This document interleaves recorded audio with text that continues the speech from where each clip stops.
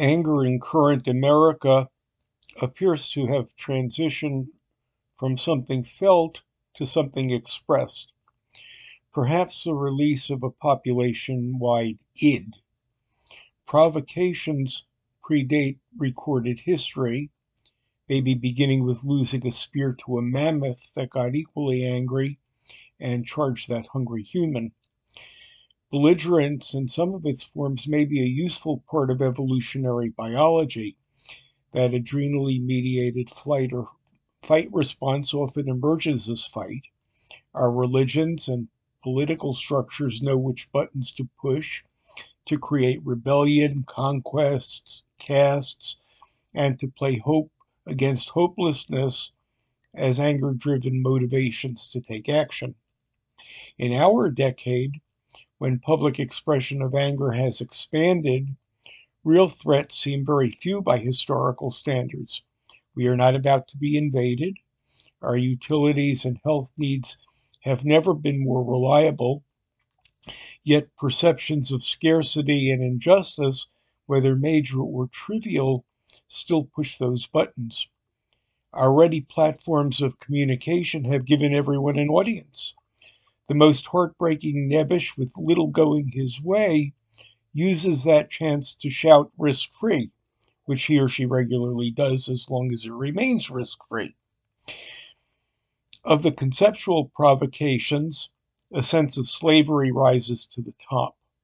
We correctly feel defenseless against our employers, our health insurers, the machers at our places of worship, those political cliques that we cannot penetrate.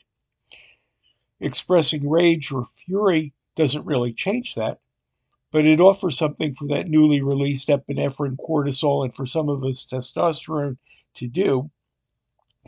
We have futility to deal with, that cashier who cannot make change correctly when you give the extra 7 cents to avoid getting coins in return, your kid's teacher who programmed her phone to speed dial her complaints about him to you, or the gas pump that doesn't acknowledge your credit card. Those rarely merit fury or rage, but still generate a hostile comment the next time you feel like tweeting something. Feeling manipulated or leveraged intrudes without recourse other than expression. What tears off my mask of unpleasantness? Witnessing or learning of a subservient individual being trampled gets a response, usually measured, not fury, but not silent acceptance either.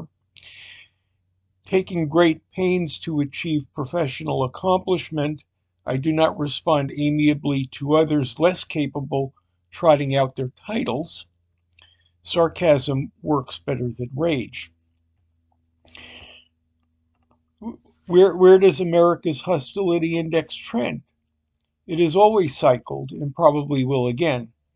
In every age, there have been opportunists stoking public fury, from yellow journalism in another era to demagogues throughout history.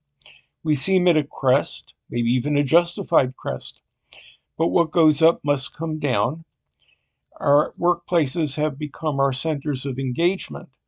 Public hostility violates the corporate environment. As we ingrain in that culture and our postings get more scrutinized, the public expression of anger should ease off, even if the provocations stay constant.